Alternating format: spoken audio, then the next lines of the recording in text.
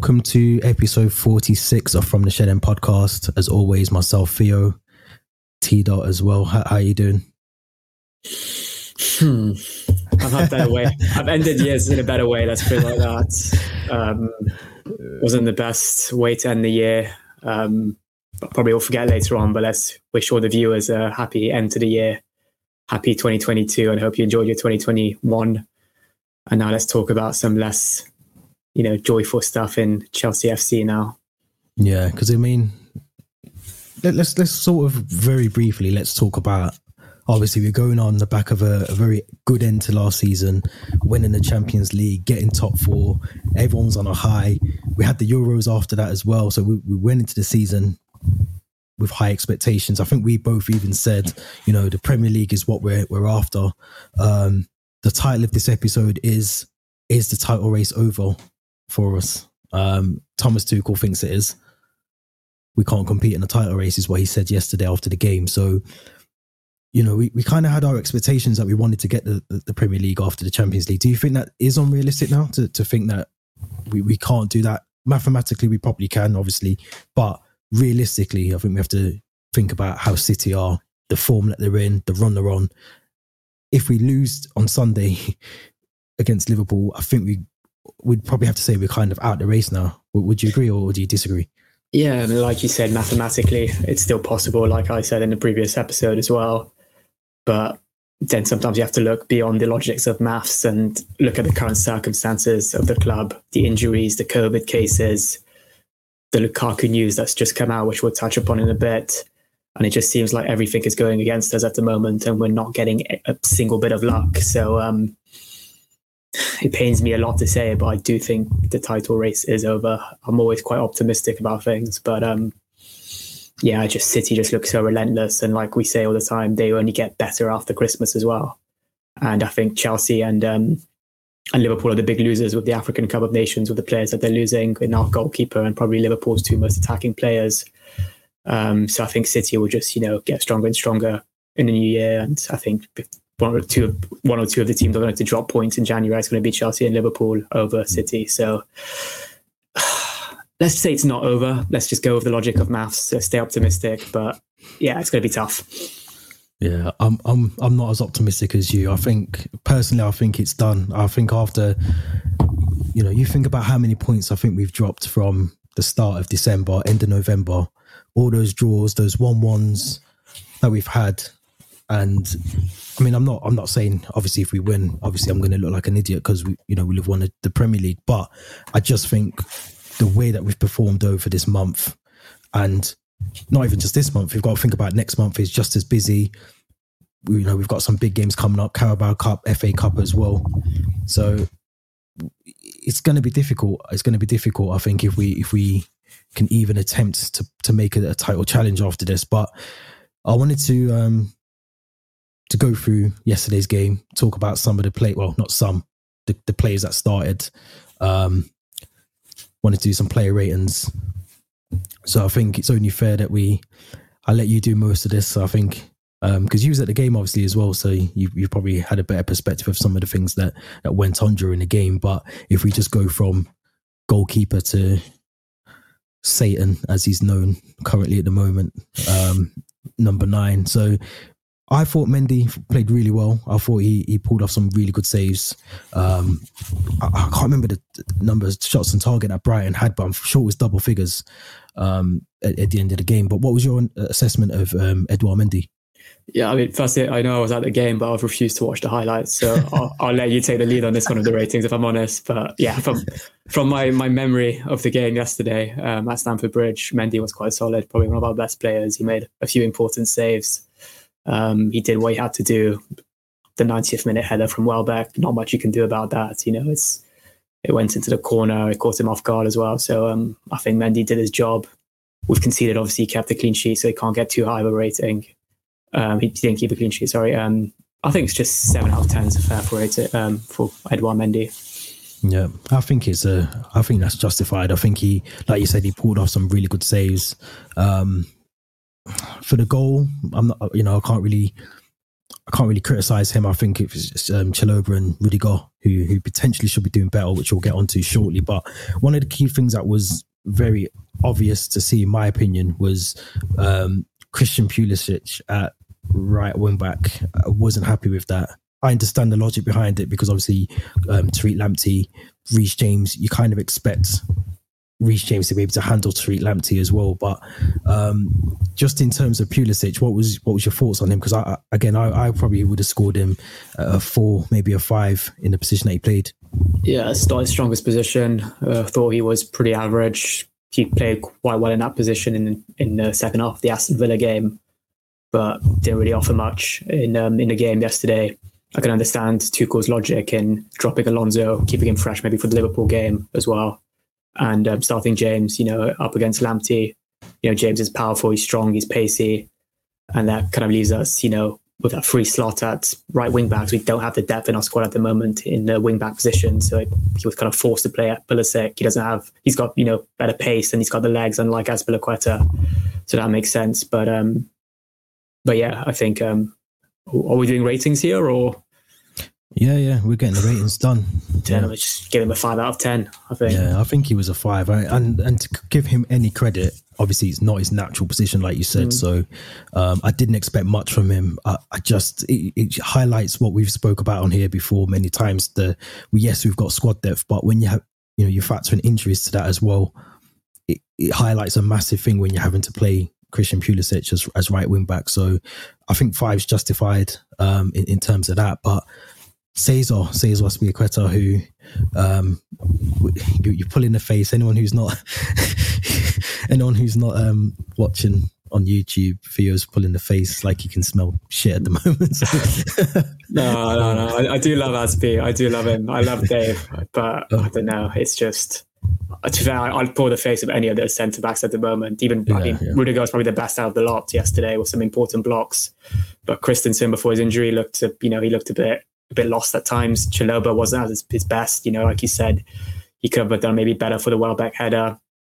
And Azpi, obviously, I don't know. I think he's losing his pace. He's losing his strength. I do want him to stay more. He brings so much to his team and leadership experience, but. Big games. And I do think the game yesterday is a big one. We have to treat it like that, because now that we dropped points, we dropped 2 points, we're almost out of the title race. So it's a shame. It's kind of a game I think definitely Silva would have started probably had he not got an injured away to Aston Villa. But yeah, Azpi again, I think 5 out of 10 is fair. Kept a clean sheet until the 90th minute and then conceded. So yeah, I'll just go with that. Yeah, I'd probably give him a 6 because I thought again he played very well. We know he can play centre back. It's not his natural position. He likes to play and I think if that was another game, he would have probably started in that right wing back position. But I think you hit the nail on the head with the lack of speed that he's got. He's not the fastest anymore. He doesn't look as solid as he used to. Talking 5 years ago or so, he doesn't seem like that sort of defender that he used to be. So that might just be age, might be the fact that he's playing a large number of games now, at the age that he is. So it could just be that. But I'd give him a 6. I thought he definitely pulled off some good saves, and again, it's not his natural position, if we want to call it that. But move over to Christensen, who, if I'm honest. Yeah, he's a 5. He's a 5 for me. He was, like you said, which we're going to touch on afterwards, but I feel like something is going on at Chelsea. I don't know what it is, whether it's backroom issues, contract issues. I think his head's gone. I think he doesn't want to be there, if I'm honest now. I think it's kind of coming out slowly that he wants to move away to Barca or to wherever it's going to be. I think he was average. I think I'd give him a 5. To be honest. Yeah, I'd agree with the rating. He only played one half of football. The one thing that makes me feel a bit like I want to protect him a little is that when Reece James pulled his hamstring, ruptured his hamstring, at that same period, Christensen was on the floor, had holding his back. And he was forced to play another about 25 minutes of football with that injury. So it's a bit harsh to kind of, point the finger to him. I don't want to point the finger to any of the players. Really, I'm not that type of person. But he played about 25 minutes with his back pain and then was substituted at halftime for Chalobah. But, that being said, I just feel like we compare a lot of our centre-backs at the moment to, the passion and the drive that Rudiger or Silva bring. And like you said, he wasn't really up there. Christensen is like, his head is elsewhere. He's not starting as many games, and he's not that same Christensen we saw, at the start of the season or even at the back end of last season. So, I think 5 out of 10 is fair. Yeah, I'd have to agree. Someone who is surprising me, to be fair, and we spoke about him on here separately before, and the more I'm seeing of him, the more I am thinking, at 400 grand a week, Rudiger, for me, at the moment, and I'm talking maybe up there, bar Thiago Silva, is the best centre back we've got. If we're talking about someone who can play consistently, obviously we know that Thiago Silva plays one game, misses one, plays one, misses two, or, vice versa. But I think Rudiger at the moment, whether that's because he wants to play for a move away from Chelsea or the fact that he just wants to put a shift in, he wants to be committed to the club still until the contract's resolved or he moves on. But I thought he was brilliant. I thought he put in some key blocks. One thing I love to see about him, he loved to drive forward the ball. He done that quite a few times, and it's always strange because when he picks the ball up in the sort of final third, the crowd are telling him to shoot.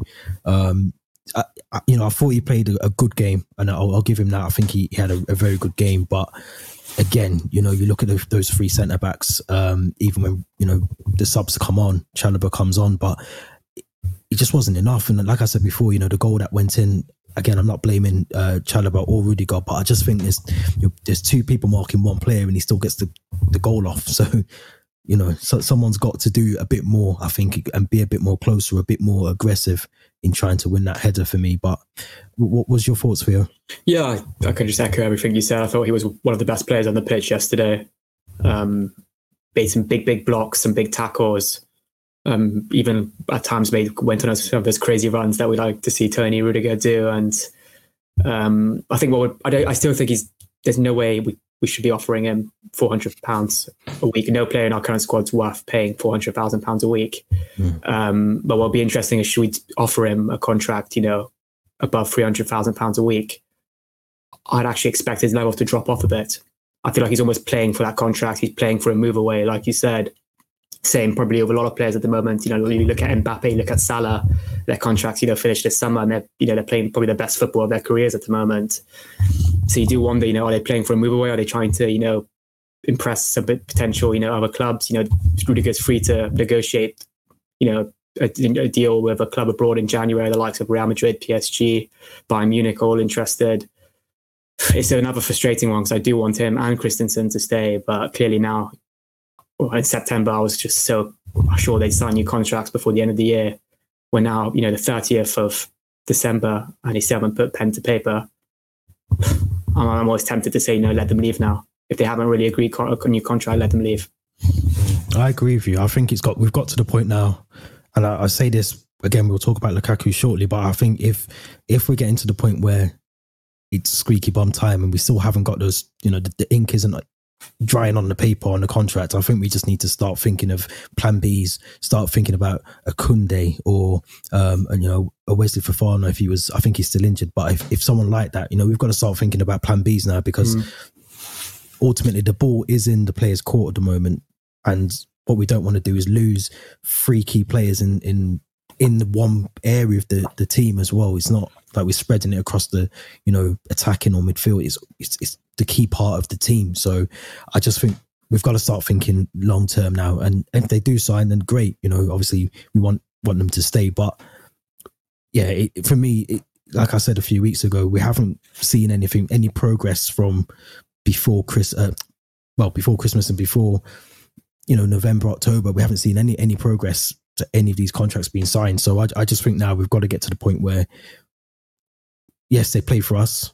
If they sign for another club, then we've just got to start thinking about plan Bs, in my opinion. Yeah, plan B is really important at the moment, like you said, because I'm looking at our screen right now. There's 3 centre-backs, which we've just given ratings to, could be gone in June. Yep. 3 starting Premier League centre-backs, which leaves us just with Chalobah, Thiago Silva and Malang Sarr. So I smile and I'm giggling, but it's more of a sort of nervous laugh. if we lose those three, that is a massive part of your spine. Regular players that you've got in there that you lose. You bring in 3 new centre backs, expect them to gel straight away pre-season, coming off the back of playing for different clubs. It's not easy, and we've seen clubs try and do that before, and it doesn't work. So for me, yeah, obviously we can't get them in. I can't imagine we'll get any in January, but we've got to start thinking about it from now. Reece James. Let's talk about Reece, because it's a strange one, because I really want to give him a really bad scoring, but I can't, obviously, because he, again, I don't think it's fair not to give him a rating. I don't think just put an NA next to his name, because we know how good he is. We know he hasn't been maybe to the level that he showed in November in the last couple of games, but the fact he went after that terrible injury, he could even get off the pitch, and he needed 2 people to get him off the pitch. And are we going to give him a rating for 25 minutes of football? I don't think that's fair. I think it was. I think what was more worrying as well was he almost knew it was a bad injury as soon as he went down. Terrible, and how long it took him to come off the pitch as well. Obviously, he didn't come off with a stretcher, but just you could tell. I mean, you probably, again, if being there, you didn't see it, but the TV cameras, close up to his face, and you can see sort of grimace in his face when he was coming agony. off. So, the agony, and he knew as well. You could tell how severe the injury was just from the fact of the expression in his face. So, and obviously we posted the footage of him leaving Stamford Bridge in crutches. So it does look bad. I think it's going to be, if it's a tear of the hamstring, I mean, you're talking at least maybe 2 months, 6 weeks, probably a bit longer. Which worries me, because Alonso's our natural wing back is Alonso, which doesn't fill me with joy. No. Yeah, it's we'll have to see. I mean, obviously Tuchel hasn't come out and said how long the expectation is for Reece James, so we'll have to see about that one. But Mateo Kovacic, one of the poorest games. I've watched Kovacic performing. Usually he's so good in midfield, full of energy. He looked quite lackluster yesterday, misplacing passes, losing the ball.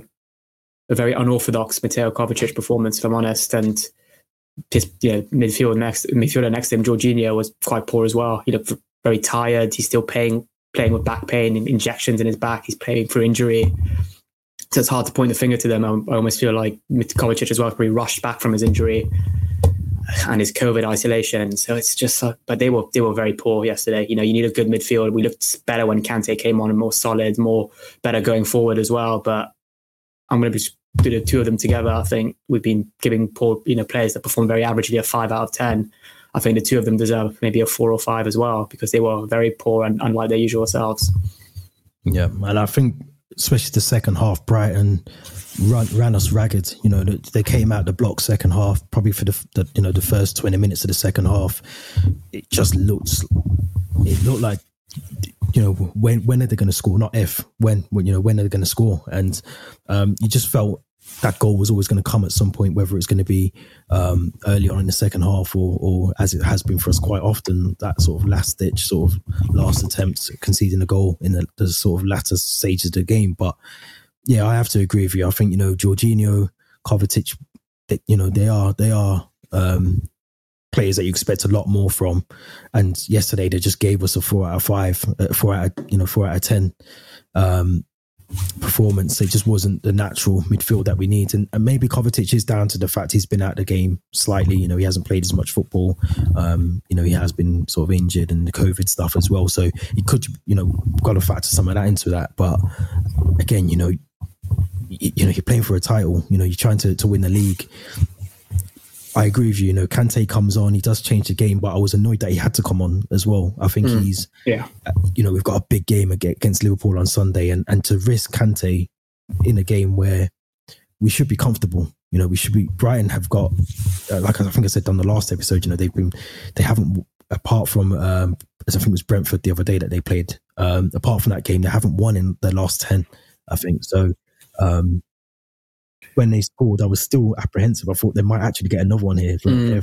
So Kante coming on, obviously he done well. He done what we know he can do. He's world class. We know that. But him coming into those games now and to the part of his career that he's in, and I think you mentioned this last week, he's going to pick up those odd injuries now, and I think to risk him against Brighton when you've got Liverpool tells me that Thomas Tuchel was throwing the kitchen sink at the game, using everything he had to try and win.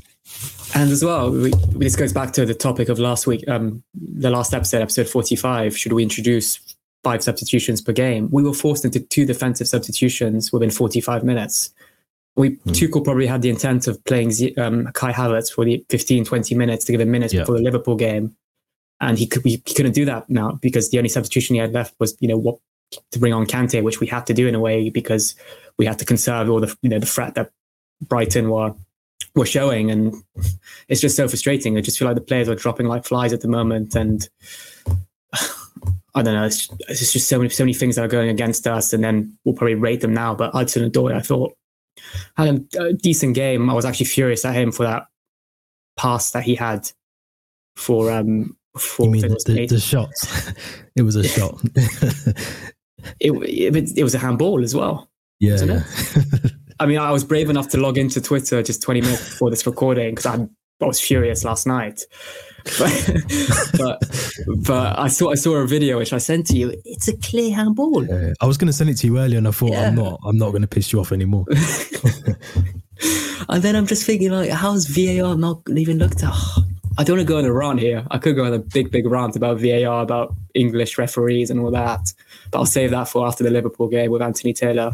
Yeah, you'll need it for then. You'll need it. Yeah, but I'll need it for then. But Mount and Hudson-Odoi again, not their best game, if I'm honest. I think Hudson-Odoi is one where I think he's Marmite, isn't he? People love him or they hate him, and I think he's got the quality. I think I said this earlier on Twitter, but he's got the quality to be a very good, maybe even a top player, not necessarily just at Chelsea, but as he goes on in his career. And I think he's only 21, so he's still got a lot of football. We have to remember that. We have to remember he's 21. It's young, and I think people compare him to a Phil Foden or, someone of that age bracket as well. But he's still got a lot of football to play. So I still think he's learning his game. I do agree that he's playing for one of the top clubs in Europe, so he's got to try harder. I understand that bit as well. I think his decision making is very poor. I think this is the second time now back to back. I think it was Aston Villa, last game, and then obviously against Brighton yesterday. You've got to shoot. If you've got the ball and you're 1-on-1 with the goalkeeper, just shoot the ball. If you miss, I'd be more annoyed that you don't shoot. And that for me, and it's the same for Loftus-Cheek. I've said it on here before. He's brilliant going forward. He can hold the ball up. He can get forward, but he can't shoot. And it's the same for Hudson-Odoi for me. That those parts of your game you've got to adapt, because if you don't, you won't last long at Chelsea. There'll be someone else who wants to come in and take that spot. A Harvey Vale or so, whoever will come in and take that spot, because he's great getting forward. He's great taking on players, but just shoot the ball. Just shoot. Completely have to agree. His decision making at times is really questionable. He just almost he panics when he gets into the penalty box. He doesn't know what to do. He holds the ball for too long, or just maybe it's something he needs to work on the training pitch. But if he can improve that part of his game, and he's only 21, like you said, we have to remember that. Then he's a brilliant footballer. But another player that a lot of Chelsea fans, or at least the Chelsea fans that I interact with on Twitter, like to scapegoat and point the finger to, a bit like Alonso.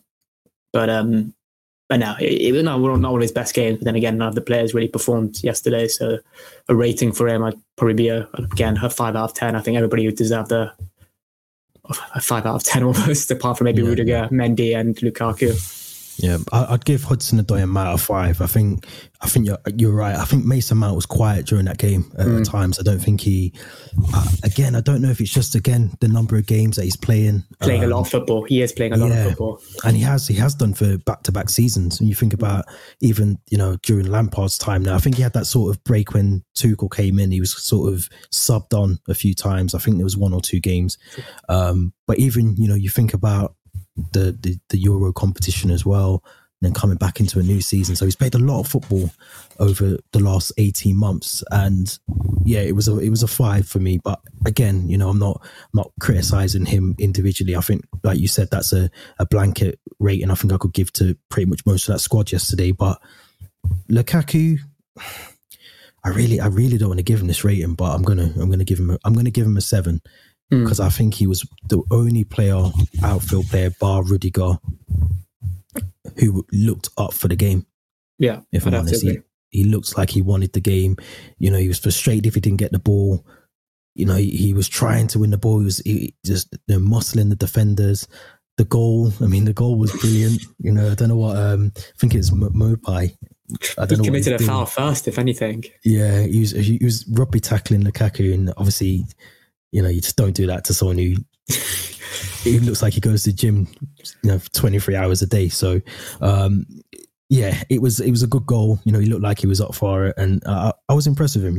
It's good to see him slowly coming back into the form that we need him to come back into as the number 9. But I agree with you. I don't think the intention was to play Lukaku for the full game. I think that would have been a sub maybe to give Kai Havertz or Timo Werner that role maybe for a bit. But yeah, I don't know what you think about him. What his performance was like yesterday.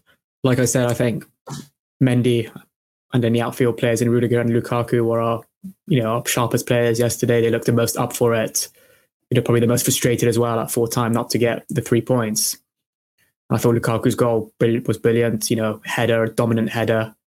Other than that, I'm not sure he did too much. Like you said, maybe he bullies a lot of players off the ball, brushed a lot of players. Look, it's almost effortless at times when he just pushes players away and they fall over. But it's not a foul. It's just because Lukaku's stronger than them. Like you said, it's as if he goes to the gym 23 hours a day. He's a bully. He's a big player. He can still improve his game, I want to say. There's still elements of his game he can improve, like that chance when it's Hudson-Odoi and Mount in front of goal. Lukaku was nowhere to be seen. He's your number 9. He should be the one in the penalty box asking for the ball. So there's small things like that at times that you're wondering. If he's not the one bringing the ball to the penalty box himself, then sometimes he's nowhere to be seen. I say this a lot about Werner, but he used to, a couple of times yesterday, I saw him drift to the side. Yeah. And then it was a time, I think, in the first half when Christensen and Reece James were injured. Mendy came rushing out of his penalty box to talk to Lukaku, when he had a minute or two. And I think I could kind of tell what they were talking about. It was, my goal kick's going to go to you. Be ready to receive them. And Lukaku, at times, he did a good job to try to get it, but not good enough. I know that Dan Burn's a big centre-back, but, he wasn't good enough, defending, winning those balls or those second balls when Mendy would try to clear them from the goal kick. So there's still parts that he can improve, but 7 out of 10 is a fair rating for him. I know everyone talks about his first touch, but I really noticed that yesterday. I really noticed how at times it's almost like the ball bounces off him. Like, I don't know, it's hard to describe. It's such a weird one because sometimes he's brilliant with the ball and he can hold it up and he receives it really well, and then there's times where it just almost, it's like the ball's running away from him. It's so hard to describe. So I think I agree with you. There's definitely parts of his game that he just needs to adapt, and maybe he's never going to get there. I don't know. He's how old is he now? 28, 29. So there's probably parts of it that he's probably never going to develop because of, he's coming to that stage where he should be doing these things already. He should be getting in the box. He should be not drifting. He should be in the box. That's where you want your number 9. So maybe he's never going to get there. I don't know. Maybe it's something that Tuchel's asking him to do, but whatever it is, this is the time now where he's going to have to, especially after what's come out tonight, this is where he's got to step up now and be that number 9, be that leader up front and put the ball in the back of the net. That's what he's getting paid to do. Now, I'm also wondering now, is he committed to Chelsea after the comments and the interview that's just come out? So if Fabrizio Romano is reporting it, then it's got to be a bit of legs and truth to it. Yeah. So it's worrying. It's quite worrying, and we'll touch on it in a bit, but let's do it right now. Let's get straight onto it now. Obviously, you just mentioned there around the interview that I think was held, I think 3 weeks ago, 2 or 3 weeks ago. Now, I don't want to misquote what was said, so I am going to pull it up. I'm going to try and pull it up on here, actually. Maybe if I can just pull it up on the screen so everyone can see it as well. It's such a weird thing to say, I suppose, isn't it, as well? Yeah, I mean, you're just hoping the words were twisted, and that's not actually how he came across in the interview. I want to see the video evidence, but the way he opens up by saying,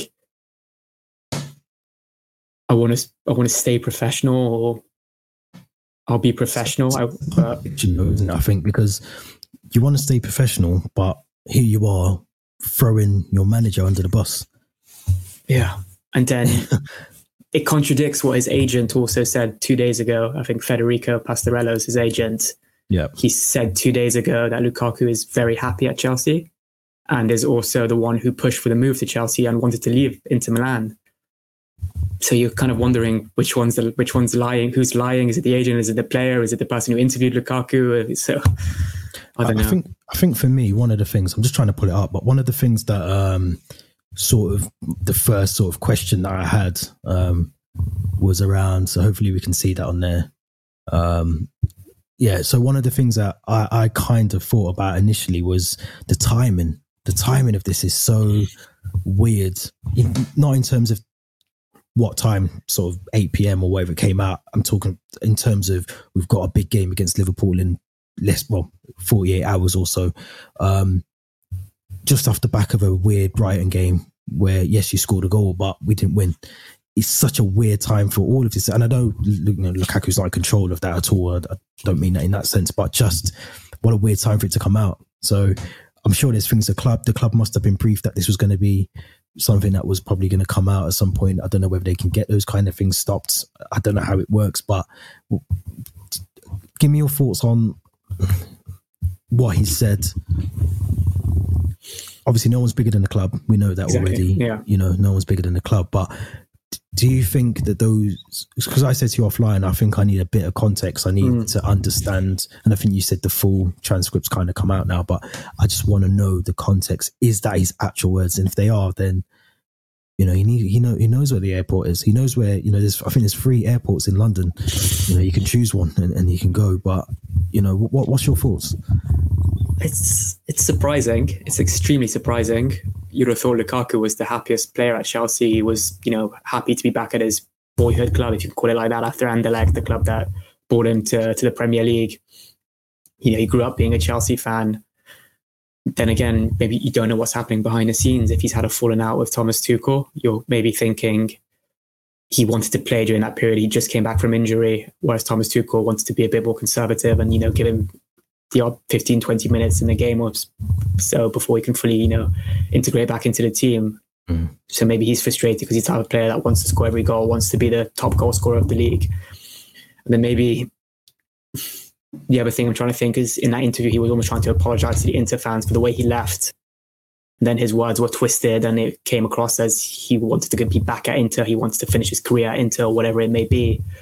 But, now he's deactivated his Twitter account, whether he's getting hate from Chelsea fans after the interview or because he's preparing a statement to pull out, to apologize or whatever it may be. But like you said, I'm very 50-50 about it. I don't want to, give any hate to Lukaku because I still think he loves Chelsea. He's committed to the club.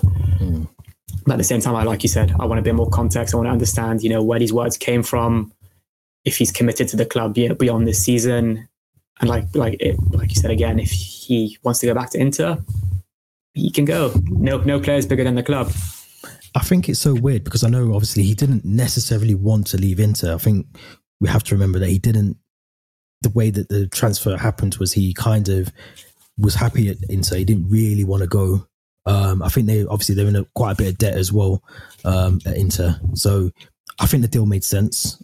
I think the way that he left probably wasn't the best way to leave a club in terms of Inter, but he was coming back to the club that he's always said he loves. He like you just said, he's always never forgotten Chelsea, even when he's played, United or wherever he's gone afterwards. He's always remembered his sort of Chelsea roots. And I think whatever those words were in terms of the system or whatever Thomas Tuchel's doing, it's not in a way, it's something that we've all kind of probably, not all of us, but a lot of Chelsea fans have said. Conte's come out, I think, as well, and said, they're not getting the best out of how he's got to play Lukaku. So I don't necessarily disagree with the statement. I think for me, the shock is that it's coming from the player that's involved. And I think that's what's more annoying and pissed me off a bit, was the fact that it's come directly from him. If it was someone linked to Lukaku, his brother or an agent or Rock Nation, I'd go off. agents are like, management companies are like, they just want to, add fire to the fuel, or fuel to the fire even.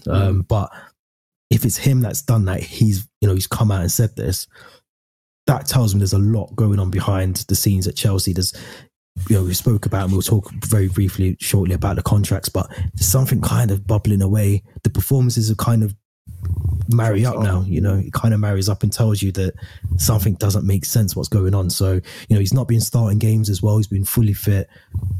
As we know, I think I said on here a few weeks ago, if he's fit enough to be on the bench, he should be put in the team to be the number 9. So, yeah, it's annoying because I think, like I said, timing is key for anything, and we've got a big game against Liverpool. And this is what I'm going to ask you actually. If you're Thomas Tuchel and he has come out and he has said this, do you play him on Sunday? Yes. Yeah. Because we can't afford not to play him. I don't think Kai Havertz is fully fit. And I do think that Lukaku will speak out before the game against Liverpool, some kind of cryptic message on Instagram, not apologising, but still showing his love and admiration for Chelsea and maybe the manager and his colleagues. And I just also hope that Didier Drogba gives him a little phone call in between time, almost like he's already done it. Yeah, you probably know it, like almost like a telling off, or some kind of like, bro, what the fuck kind of phone call, Yeah. But yeah, and also small things like you never know the tone of voice he had when he said those words in the interview. It's kind of. And I kind of looked into the person who interviewed him. He's a Inter Milan journalist. Well, this is the thing, and this is why I think I need the context, because I think it's Inter Milan, someone who's linked to Inter Milan, who's asking the questions. For me, it just seems a bit more of clickbait. It was probably conducted in Italian as well, which maybe when it translates, it's different. Or this is why I wanted to talk about it on here, obviously, but I just wanted to. I think for me, I want to hear that sort of explanation from Lukaku. The fact is, deactivated kind of tells me that he's going to give us something to say. These were my words, or this is what my interpretation of what I was trying to say, or something along those lines. And obviously, Rock Nation being his management team, I'm sure they're working away as we speak to try and pull something together before the Liverpool game. But I don't know if I think I'd bench him, if I'm honest. I think I'd bench him just as a. Yeah, I'm quite stubborn, so I think I'd bench him out of principle. It did happen with Diego Costa when during that January 2017. I remember he asked to leave, or he fell out with Conte or whatever it was, and then he was benched for the game against Hull City. I remember. So it's just too important of a game. That's what annoys me. No, I know, and this is why I said timing is everything, because you ideally, you need he's back, so sort of scoring form. You need him back in that sort of. A big game against Liverpool, you need him. But I just think, in terms of if he has said that, in my opinion, Tuchel's got no choice but to bench him. Bring him on, definitely bring him on. But I think you've got to bench him just to say, look, I'm the boss, and what I say goes, and that's it. I think that's how it has to work. But we'll have to see. I mean, like you said, he might bring out some sort of cryptic message tomorrow, or what day is it today? Thursday. So yeah, Saturday he might bring out a cryptic message. But happier news. Let's move over to some happy stuff. He talks about something positive. Let's get some positivity back on the podcast. So JT, the captain, the legend, the leader, he's back. He's back at Chelsea in a part-time role as part of the academy youth development. So brilliant appointment. I've got to say, I think it's a step in the right direction to be in the hot seat at Stamford Bridge at one point. But what's your thoughts on JT returning? Just seeing, having John Terry's presence at Cobham is going to be fantastic for the young players, just for the morale of the Chelsea fans, of the team. A little surprised as well. I thought he was ready for a role in management, maybe a championship club, or that he was doing all of his coaching certificates and all that. So you do wonder, is it a step down for him? After he was assistant manager at Villa, is he ready for management? He's linked to the Nottingham Forest job a couple months ago. But at the same time, from a Chelsea perspective, it's just great to see him back at Cobham, at Stamford. He'll probably be a lot more games now around Stamford Bridge, working around the youth team, their games. So yeah, it's good to see, and he just knew as well. Even when he was at Villa, he was still so watching every single Chelsea game, and I think he was liking, even when we beat Aston Villa, he was liking posts of Aston Villa's Instagram account with a 4-time score, and you're a bit like. So yeah, it's good. It's good. It's really finally something that's making me smile again. So it's good. It's a good point you make around. Is it a step down, or is he ready for management? I think that the answer is yes, he definitely is. But I think what he doesn't want to do, and he's probably seen, Wayne Rooney, Frank Lampard, these players who've gone into these management roles. Not saying they've rushed into them, but they've gone into them, and it's not worked out for them. And I think he probably wants to pick his time wisely and maybe develop a little bit more, and then try and find a role. And I think what he probably doesn't want to do is tarnish his management reputation before it's even started. A bit like, I'm not saying Lampard's done that, but I think big job at Chelsea, and then you look at Rooney now. I think Derby, if not rock bottom, they're sort of, I know they've had points deductions, but they're not playing the best football at the moment either. He doesn't want to do that, I don't think. So I think it's a really good appointment. I think the younger sort of kids coming through at Chelsea, they're going to learn a lot from someone like JT, and he probably won't just be as part of that youth. I'm pretty sure if we know JT as JT, he's still going to have some sort of influence on the under 23s, and then even maybe some of the senior players. Will just having him around will rub off on them, I think, as well. I want that picture of John Terry and Thiago Silva together in Chelsea kits. We need to see that. We need to see that. Legendary. Yeah, I mean, if you think back to his farewell speech, I'm sure he says, he'll be back. I'll be back. Yeah, he'll be back at Stamford Bridge in some capacity, and here he is. So 4 years later. Yeah, it's definitely in the right direction. I'm not saying he's going to be Chelsea manager in the next 5 years, but I think there's definitely time for him to keep himself here, move up the ranks, get the under 23s, and then maybe look at, I think that would be the perfect way to do it. You look at Gerrard, his route, youth, I think he was youth manager, wasn't he, under 18s at Liverpool, went over to Rangers and done that, and he is tipped, I think, after this Villa job to potentially move over to the senior management at Liverpool. So it's a good route to take for me personally. I think John Terry's doing it the right way. Not to say Lampard did it the wrong way, but we see how that ends if you don't get the results as manager. But I'm happy about that one. I'm really happy. Before we wrap up, we sort of run over a bit, but we've sort of touched on this already. But see, there was talk around Cesar Azpilicueta, and what I read this morning was he's got an agreement in principle with Barcelona to sign. So if I'm honest, I'm not really that annoyed that he wants to leave. As weird as that sounds, it's going to be heartbreaking, obviously, because he's part of the furniture at Chelsea. But I think sometimes when something's run its course, it's time to part ways and still have a bit of a career, afterwards. And that's why I think as well, I wasn't really that annoyed when Lampard left as well, because I knew, he would be back at some point in some capacity, whether that was coaching or management at Chelsea. So what's your thoughts on not just Azpilicueta, but we kind of spoke about Christensen and Rudiger and those defensive contracts that still aren't signed. What's your thoughts on that at the moment? Is it time to drive them to the airport and start bringing in some new players, or looking at our under 23s? We've got some really good defenders in the under 23s as well, but what's your view on it? We've still got 5 months of football to play with these players, and they're still crucial to our season. Azpilicueta, our club captain, Rudiger, one of our best defenders, Christensen, one of our youngest and most promising defenders, who's still got a big part in this team.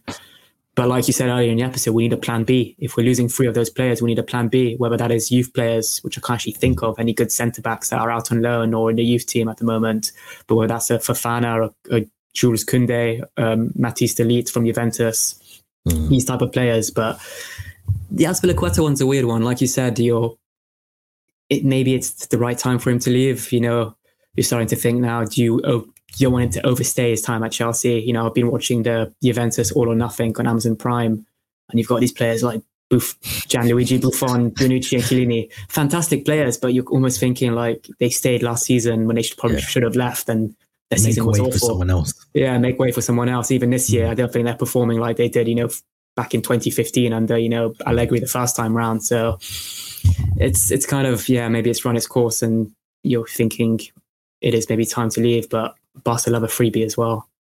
But I mean, that's another thing. So I think Christensen is he's lined up almost to sign with Barcelona as well. Just needs to agree personal agreements, probably wages and all that. But that one pisses me off a bit more, if I'm honest. I think because of the stalling. I think the stalling, the sort of I am going to sign.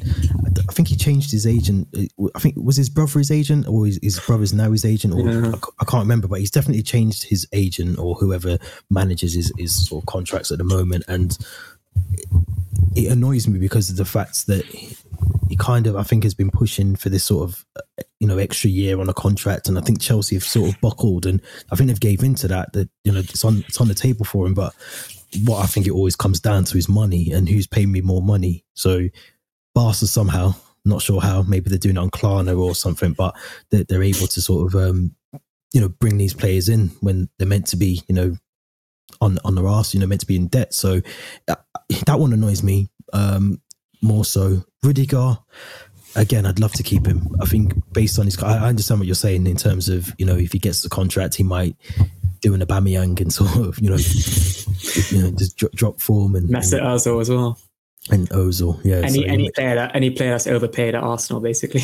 Yeah, pretty much, yeah. So he might do that, and I agree. And I'd look like an idiot again if that happens. He does that, but the form that he's in, the shithousery that he does, the way he sort of gets the crowd going, and I love all that. I love it.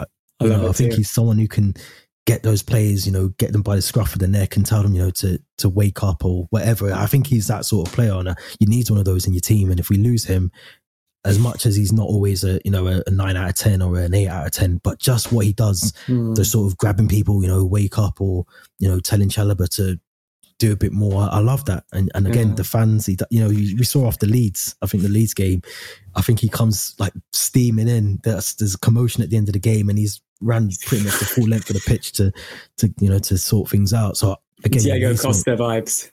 Costa. Exactly. You need someone who's going to do the dirty work and do all that in the team, and he is that. He's that person. So he'll be a big loss if we lose him, but I don't agree with the sort of, pay me this or I'm going. I don't agree with that. You have to set the example. If Rudiger gets a £300 or £400 contract, £1,000 contracts, players that are, the likes of Kante, probably he wouldn't dare to ask for that much because we know what Kante's like. To get downgraded so he can give it to someone else. But you're starting to think like other players are like, okay, if he's getting paid this much at that age and I want this and, I want that. And then in 2 years time, I want this. And then you have to set the example at the club, and no player is bigger than the club. So it will be a big loss for us. But at the same time, going forward, it might be the right thing because it could set a chain of events that was very, very, might, cost us a lot of money, and also, make players get a lot very selfish as well. So I think our highest paid player at the moment is Kante, I think, on 300 or he's on a nice bit of change.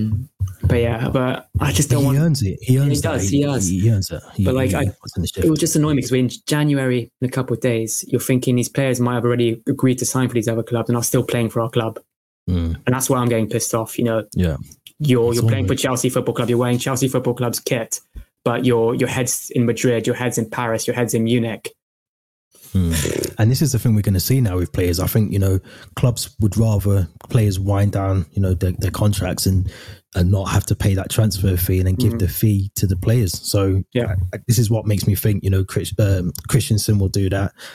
Rudiger's definitely going to do, these players are going to be earning a nice chunk of signing on fee that the club would have been getting. So I think across the board, we're going to see a lot more of that. I think we're going to see, a lot of those scenarios. Yeah, you do wonder as well if it's the agent as well, going in their ear saying, you have to run down your contract. We can both get this amount of money each. Yeah.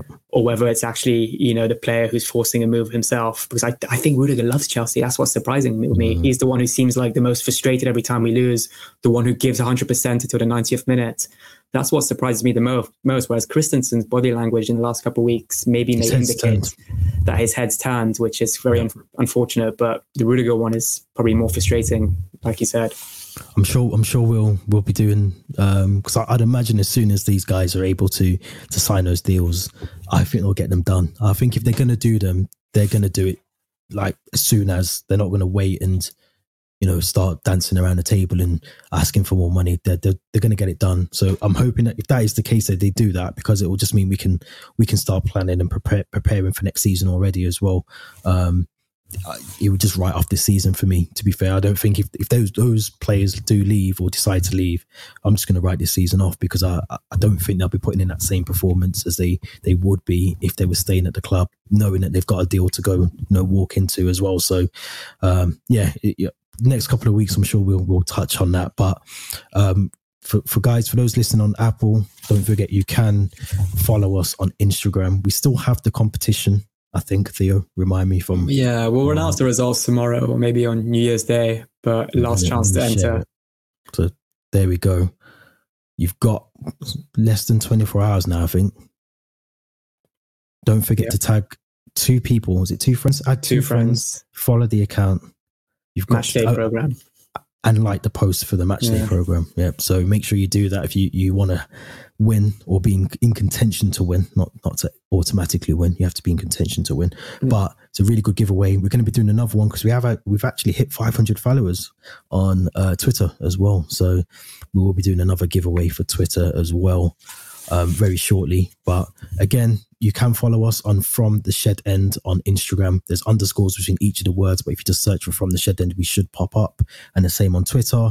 And again, don't forget to like and subscribe. Make sure you hit the subscribe button as well. We appreciate everyone that is subscribed already and they're following the account, but we need to make sure we can get to as many Chelsea fans as possible. So make this worthwhile for me and Theo after a very shit December.